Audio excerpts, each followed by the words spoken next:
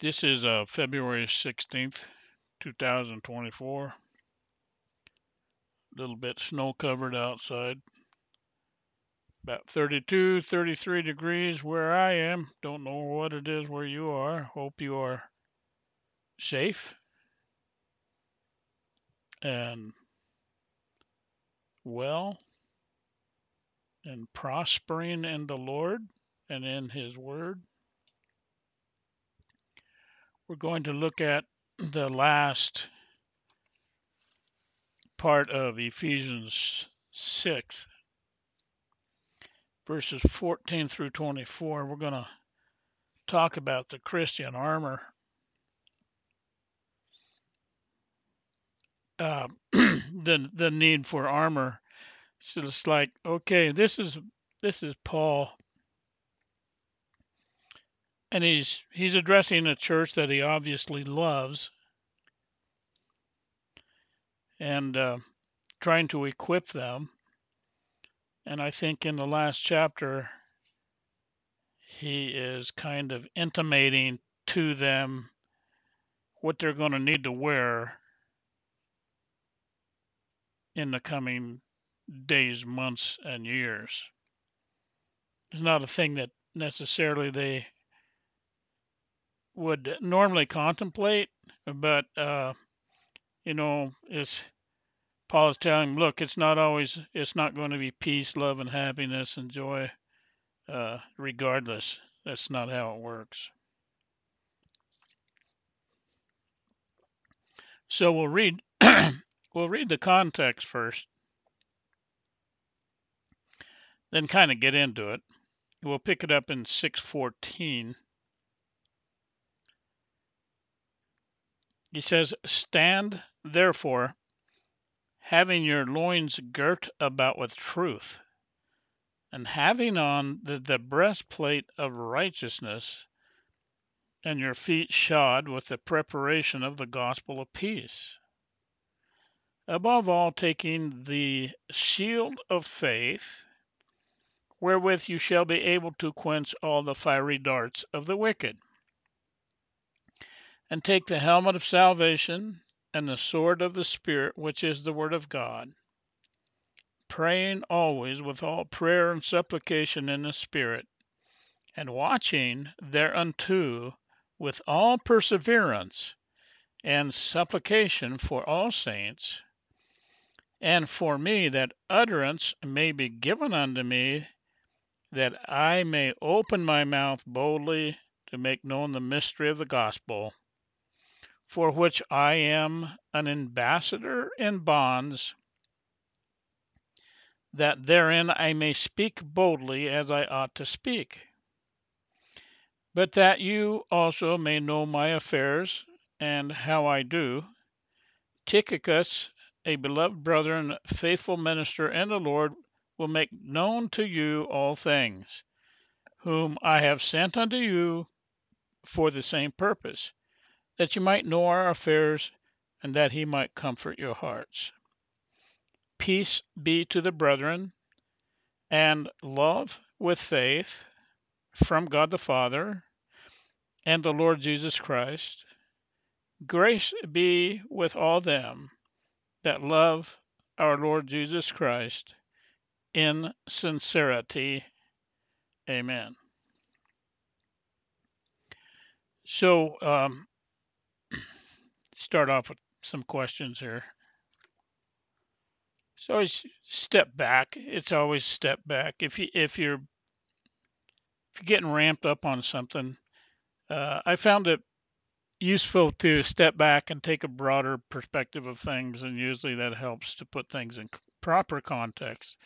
And sometimes you got to step back more than one step. Anyway, the scripture tells us that we are more than conquerors through him that loves us. And that's spoken of in the terms of present tense. We are. It doesn't say we shall be more than conquerors, but that we are more than conquerors through him that loves us.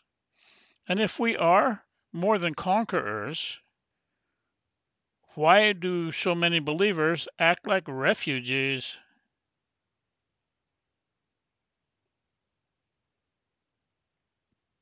The desire for the milk of the word is to lead to growth, which means strength. Strength for what? For the battles. Too many believers care not for the idea of standing against something, but that's something that Paul strongly advocated.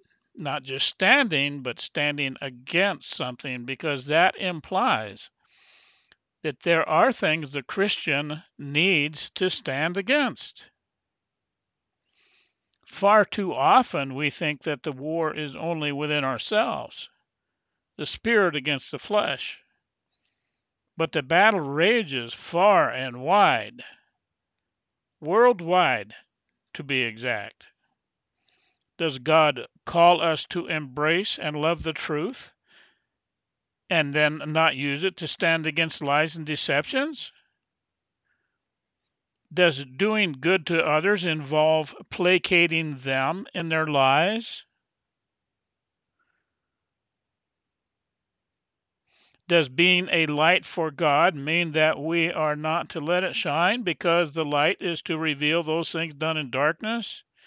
Do you hide your light under a bushel? So, if we are to embrace and love the truth, are we not to use it to stand against lies and deceptions? If not, then what's the value of it? And why would be a testimony and a witness of these things?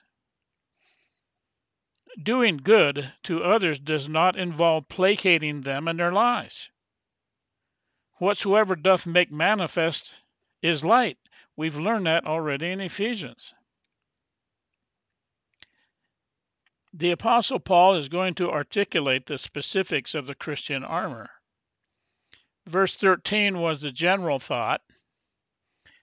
The text today will give us the specifics. Verse 13 said, "Wherefore take unto you the whole armor of God, that you may be able to withstand in the evil day, and having done all, to stand." That's the general context. We'll get into the specifics.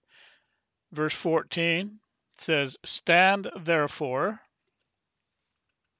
having your loins girt about with truth, and having on the breastplate of righteousness." What's the first word? Stand. So according to the thought of verse 13, the thinking of the word withstand invokes not just standing, but standing in the midst of battle or in the midst of opposition, to withstand. The loins reflect the waistline. In the common sense, if we think about warriors, the belt would hold the sword and maybe a dagger on the other side. The truth has many facets, like a diamond. God has equipped us with many tools to be used in our battles. But this first one seems primary. Truth, that is, the Word of God. It stands to reason that the more of the truth you know, the better equipped you are to engage the enemy. Now, in knowing the truth, it's actually a two-sided thing. With the truth, you exhort the brethren, and with the truth, you use it in standing against the enemy. Okay, to the one, it's going to be helpful. To the other one, it's going to be offensive. In listing the specifics for the Christian armor, why do you think Paul mentions truth first? That's your primary thing. Truth and trust go hand in hand. You can't trust somebody that doesn't speak the truth. Contemporary events make that pretty well obvious. The second aspect of verse 14 is the breastplate of righteousness. Now, the breastplate was to cover the whole front from the waist up, from the throat on down. See, the Greek word indicates the thorax. It's referred to as the breastplate of righteousness. In Romans 5:17, we're talking about righteousness. For if by one man's offense death reigned by one, that is the offense of Adam, much more they which receive abundance of grace and the gift of righteousness shall reign in life by one, Jesus Christ. So righteousness is both imputed unto us and is a token of our faith, but it is a gift. It is a gift unearned, but to be utilized in the Christian's battles against the principalities and powers of darkness, against the rulers of the darkness of this world, and against the spiritual wickedness in high places. That's the breastplate of righteousness. And you don't think those stuff exists? Principalities and powers of darkness? You haven't been paying attention. The rulers of the darkness of this world against spiritual wickedness in high places, places of authority. Verse 15, and your feet shod with the preparation of the gospel of peace. Think about the way that we make our way through this world. Think about it as a march. And our feet are shod with the preparation of the gospel of peace. And as we march in this world, we stand against evil.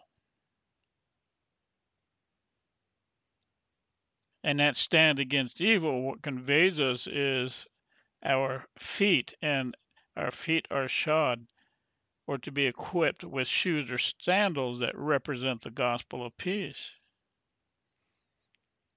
Peace is the byproduct of the sinner reconciled to God by the blood of Jesus Christ. And that reconciliation and that peace brings one who is reconciled to himself. Not that he doesn't see himself as a sinner on the one hand, but on the other hand, he sees himself as a new creature in Christ Jesus. So in his standing and state before God, that is how he stands. Peace is then something that we should always be willing to convey to those who oppose us. That is, peace through the truth. The truth is the primary. I do not think you can get peace apart from truth. Just go back to Ephesians 2, verse 13. But now in Christ Jesus, you who sometimes were far off are made nigh by the blood of Christ. For he is our peace, who has made both Jew and Gentile one, and hath broken down the middle wall of partition between us, having abolished in his flesh the enmity, that is, the law of commandments contained in ordinances, for to make in himself of two one new man, so making peace, and that he might reconcile both unto God in one body by the cross, having slain the enmity thereby. And he came and preached peace to you who were far off, and to them that were nigh, to both Jew and Gentile. For through him we both, Jew and Gentile, have access by one Spirit unto the Father. So Jew and Gentile are reconciled in peace by the blood of Christ. In John 14:27, Jesus says this, peace I leave with you, my peace I give unto you. Not as the world giveth, give I unto you.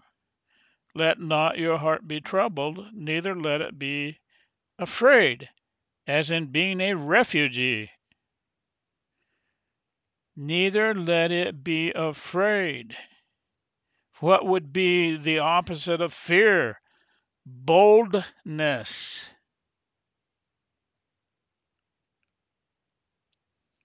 Ephesians 6:16, above all, taking the shield of faith. Above all, taking the shield of faith. Now, the shield is attached to your arm typically, so you can raise it, lower it, make it go one side or the other, right? Take the shield of faith, wherewith you shall be able to quench all the fiery darts of the wicked. All, meaning all, not just some. So, above all, or over all of the aforementioned, take the shield of faith. And we'll go back to Proverbs 30 and we'll pick up a little tidbit there in verse 5. Every word of God is pure. He is a shield unto them that put their trust in him. So, every word of God is pure. God is a shield unto them that put their trust in him. So, this shield speaks of ability, wherewith you shall be what? You shall be able. This shield equips us, makes us able to quench or to extinguish the spears and or arrows which have been set on fire by those who oppose the righteous, and those things that are launched at the sons of God. If you are standing against the means and methods of the wicked and evil, you will need a shield.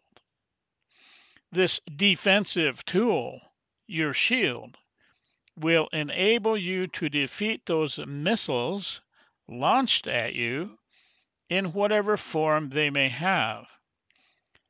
The way of the evil is cunning, destructive, deceitful, inventive, to name a few.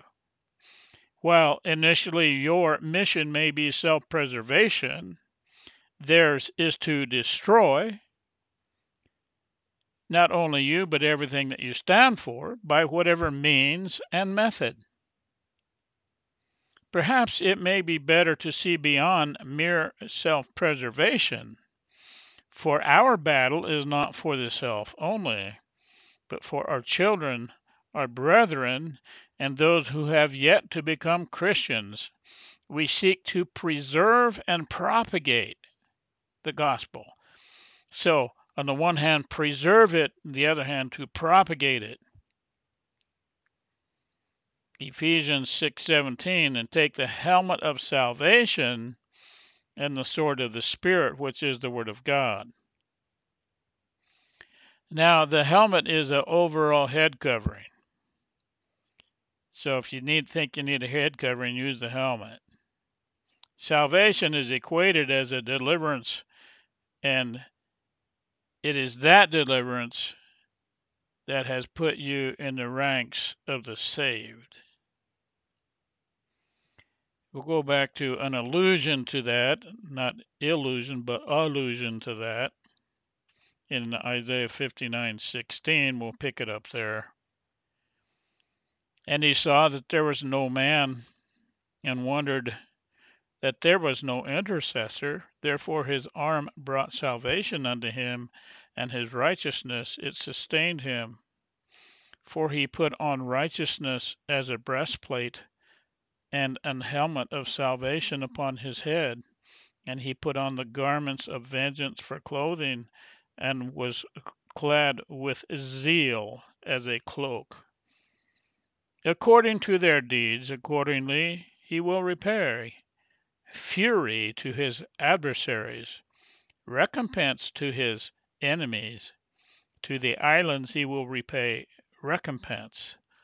So shall they fear the name of the Lord from the west, and his glory from the rising of the sun, or the east. When the enemy shall come in like a flood, the Spirit of the Lord shall lift up a standard against him. We find similar language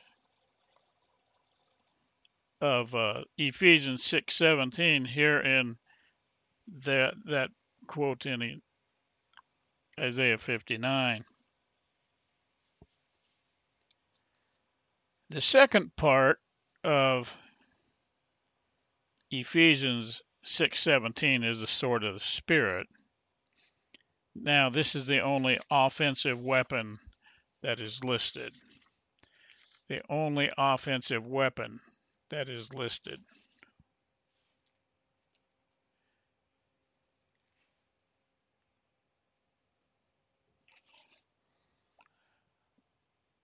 So the sword of the Spirit is the two-edged sword, the law and the gospel.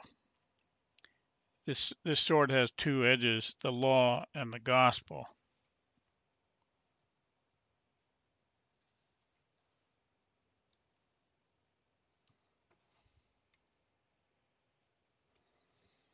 Hebrews 4:12. For the word of God is quick and powerful and sharper than any two-edged sword, piercing even to the dividing asunder of soul and spirit, and of the joints and the marrow, and is a discerner of the thoughts and the intents of the heart. This two-edged sword. Such is the power of the sword to divide the soul from the spirit, the joint from the marrow, which discerns the thoughts and the intents of the heart. It's a background noise. I apologize. I forgot to turn the heater off because it's cool in the room, but disregard any distractions that might cause. The sword of the Spirit, I imagine, is like a probe that enters into the wicked, and it discerns all the evil and darkness that abides there. And it is on that basis the wicked are judged, because God sees all of it. No one hides from God. All that is sown is reaped. No one, regardless of what their spiritual condition, no one gets away from that. Ephesians 6:18, praying always with all prayer and supplication in the Spirit, and watching thereunto with all perseverance and supplication for all saints. So with that sword in the Spirit and the shield of faith, those things, praying always with all prayer and supplication in the Spirit, watching thereunto, that is, praying always with all prayer and supplication, and watch thereunto with all perseverance and supplication for all saints. So, given the context of the Christian armor, because that's what we're talking about, don't go into battle without prayer and supplication, and that's petitions and requests in the Spirit, and watching, that is, guarding with all perseverance, that means without reserve, with all perseverance and supplication for all your brethren, wherever they may be. If you have fellow brethren, they engage the enemy just like you do. Pray for them to be steadfast and strong.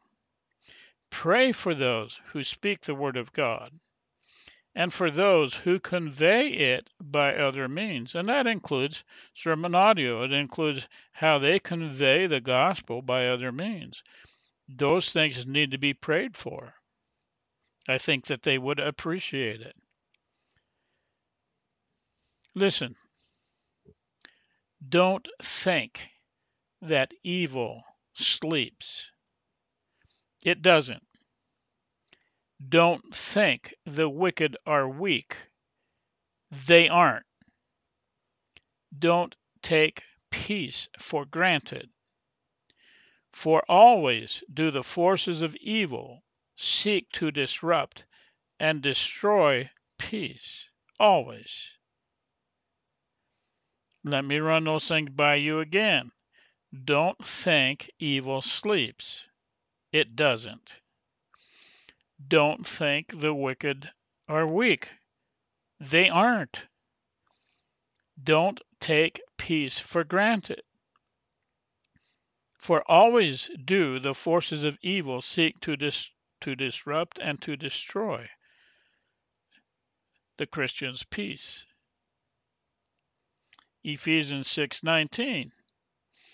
And for me, that utterance may be given unto me, that I may open my mouth boldly to make known the mystery of the gospel, for which I am an ambassador in bonds, that therein I may speak boldly as I ought to speak.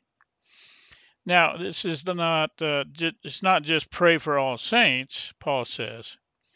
Do that, but pray for me also, that the words may be given to me, that I may speak boldly to make known the mystery of the gospel. And I think that would probably be a prayer to anyone who breaks forth the bread of life, the gospel. That would be their request of you as a believer, that you would pray for them in the manner that Paul mentions here. And Paul says, for these things, for the preaching the mystery of the gospel, I am an ambassador or representative, as the ambassador of the Lord, of eternal things, of the truth of the gospel, that I may boldly proclaim as I ought to. Now, notice that he uses the word boldly twice in these two verses. Notice that. Boldly, that I may speak boldly.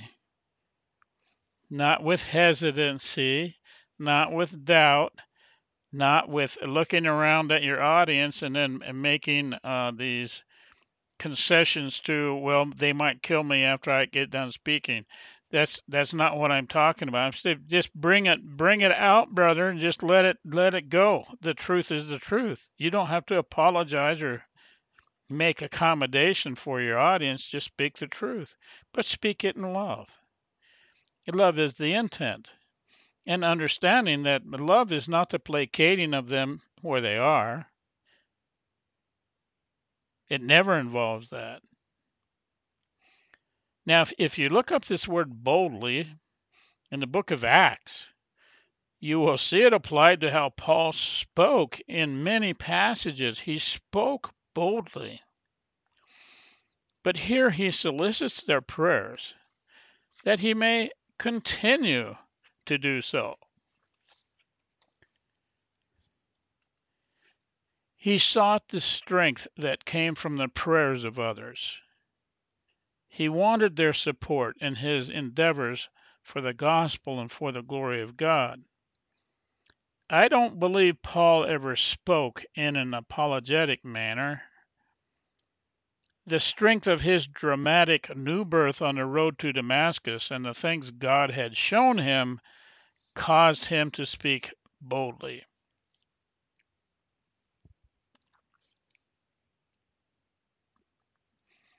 What things, brethren, have you been shown and know of the Lord? Do you speak of those things boldly? Do you speak to whoever will listen? Maybe even sometimes to those who don't listen. Do as Paul. Ask others to pray for you, that you may be enabled to do so. Verse 21 and 22, Ephesians 6. But that you also may know my affairs and how I do, Tychicus, a beloved brother and faithful minister in the Lord, shall make known to you all things, whom I have sent unto you for the same purpose, that you may know our affairs, and that he might comfort your hearts. Paul's intent to keep the Ephesians informed of his affairs and of those who traveled with him, so he used Tychicus as this go-between. Verse 23 and 24, peace be to the brethren, and love with faith from God the Father and the Lord Jesus Christ. Grace be with all them that love our Lord Jesus Christ in sincerity. Amen. So this is Paul's benediction to the Ephesians. Paul said a lot of things in this epistle, and Lord willing, we will review those things next week to wrap up our study in the book of Ephesians. He said, peace to the brethren, and not as the world giveth, but the peace of the Lord Jesus Christ. Love with faith from God the Father and the Lord Jesus Christ. Love with faith. So we notice three things in this: peace, love, and faith. Now, these three things, these are things belonging only to genuine believers. Don't take them for granted. Don't leave them underutilized. Then in verse 24, he uses another one, grace. So, peace, love, faith, and grace. Grace invoked upon all who love our Lord Jesus Christ in sincerity. The word sincerity means in incorruptibility and in genuineness. So now there are such things as false brethren. So Paul subliminally, perhaps, puts that in here.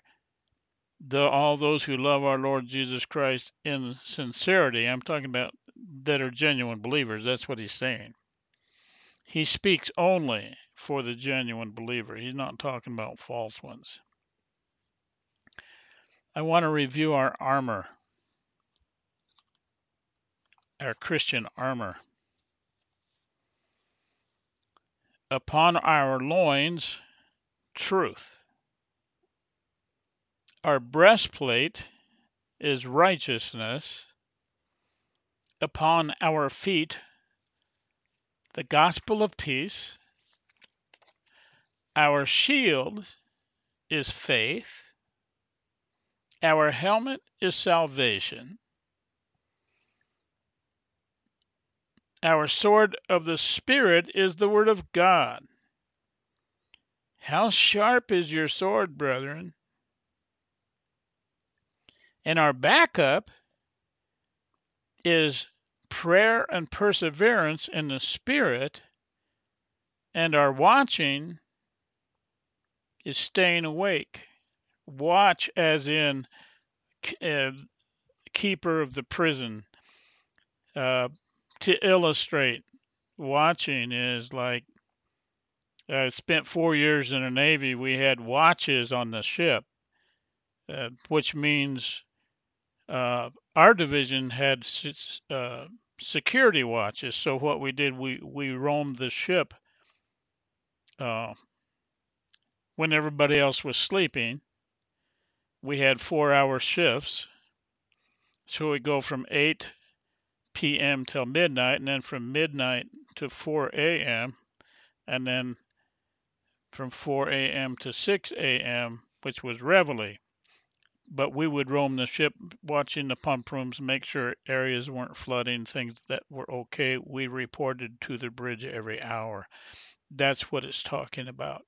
Not just staying awake, but also staying aware. So, do not sleep. Be ever aware. This is not talking about physical sleep. Certainly we need that. But if we talk about like tactical awareness, don't ever let your guard down. Don't ever take things for granted. Pay attention, be sober, be vigilant. The Christian armor is meant for soldiers of the cross. Whatever your sphere is, whatever circles you travel in or visit,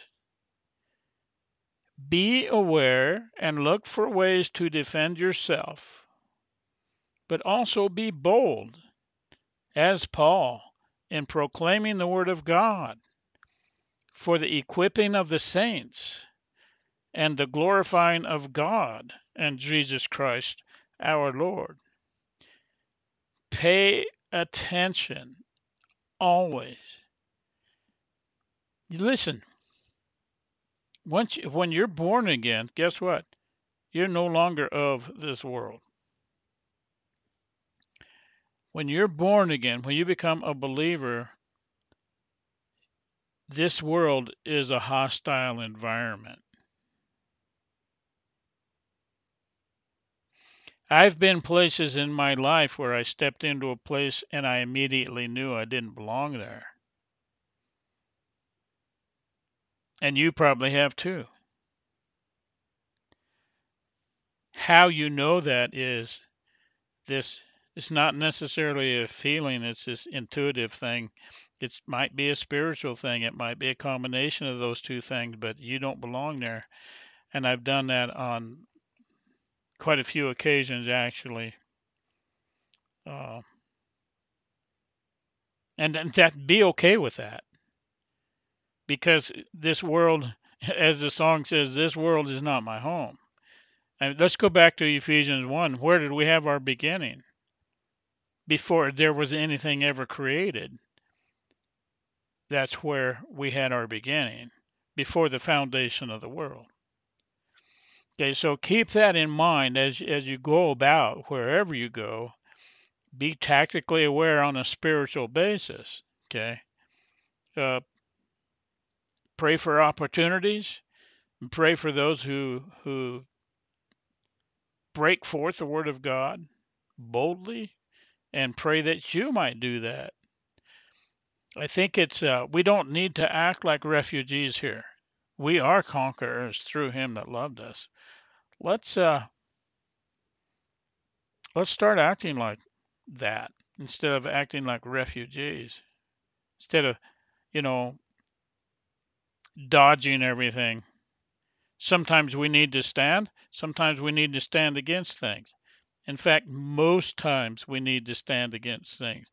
And certainly, yeah, we need to go back to the rear and get our rest and get refreshed and all that stuff, but only so that we can be renewed to go up to the front lines again. Okay?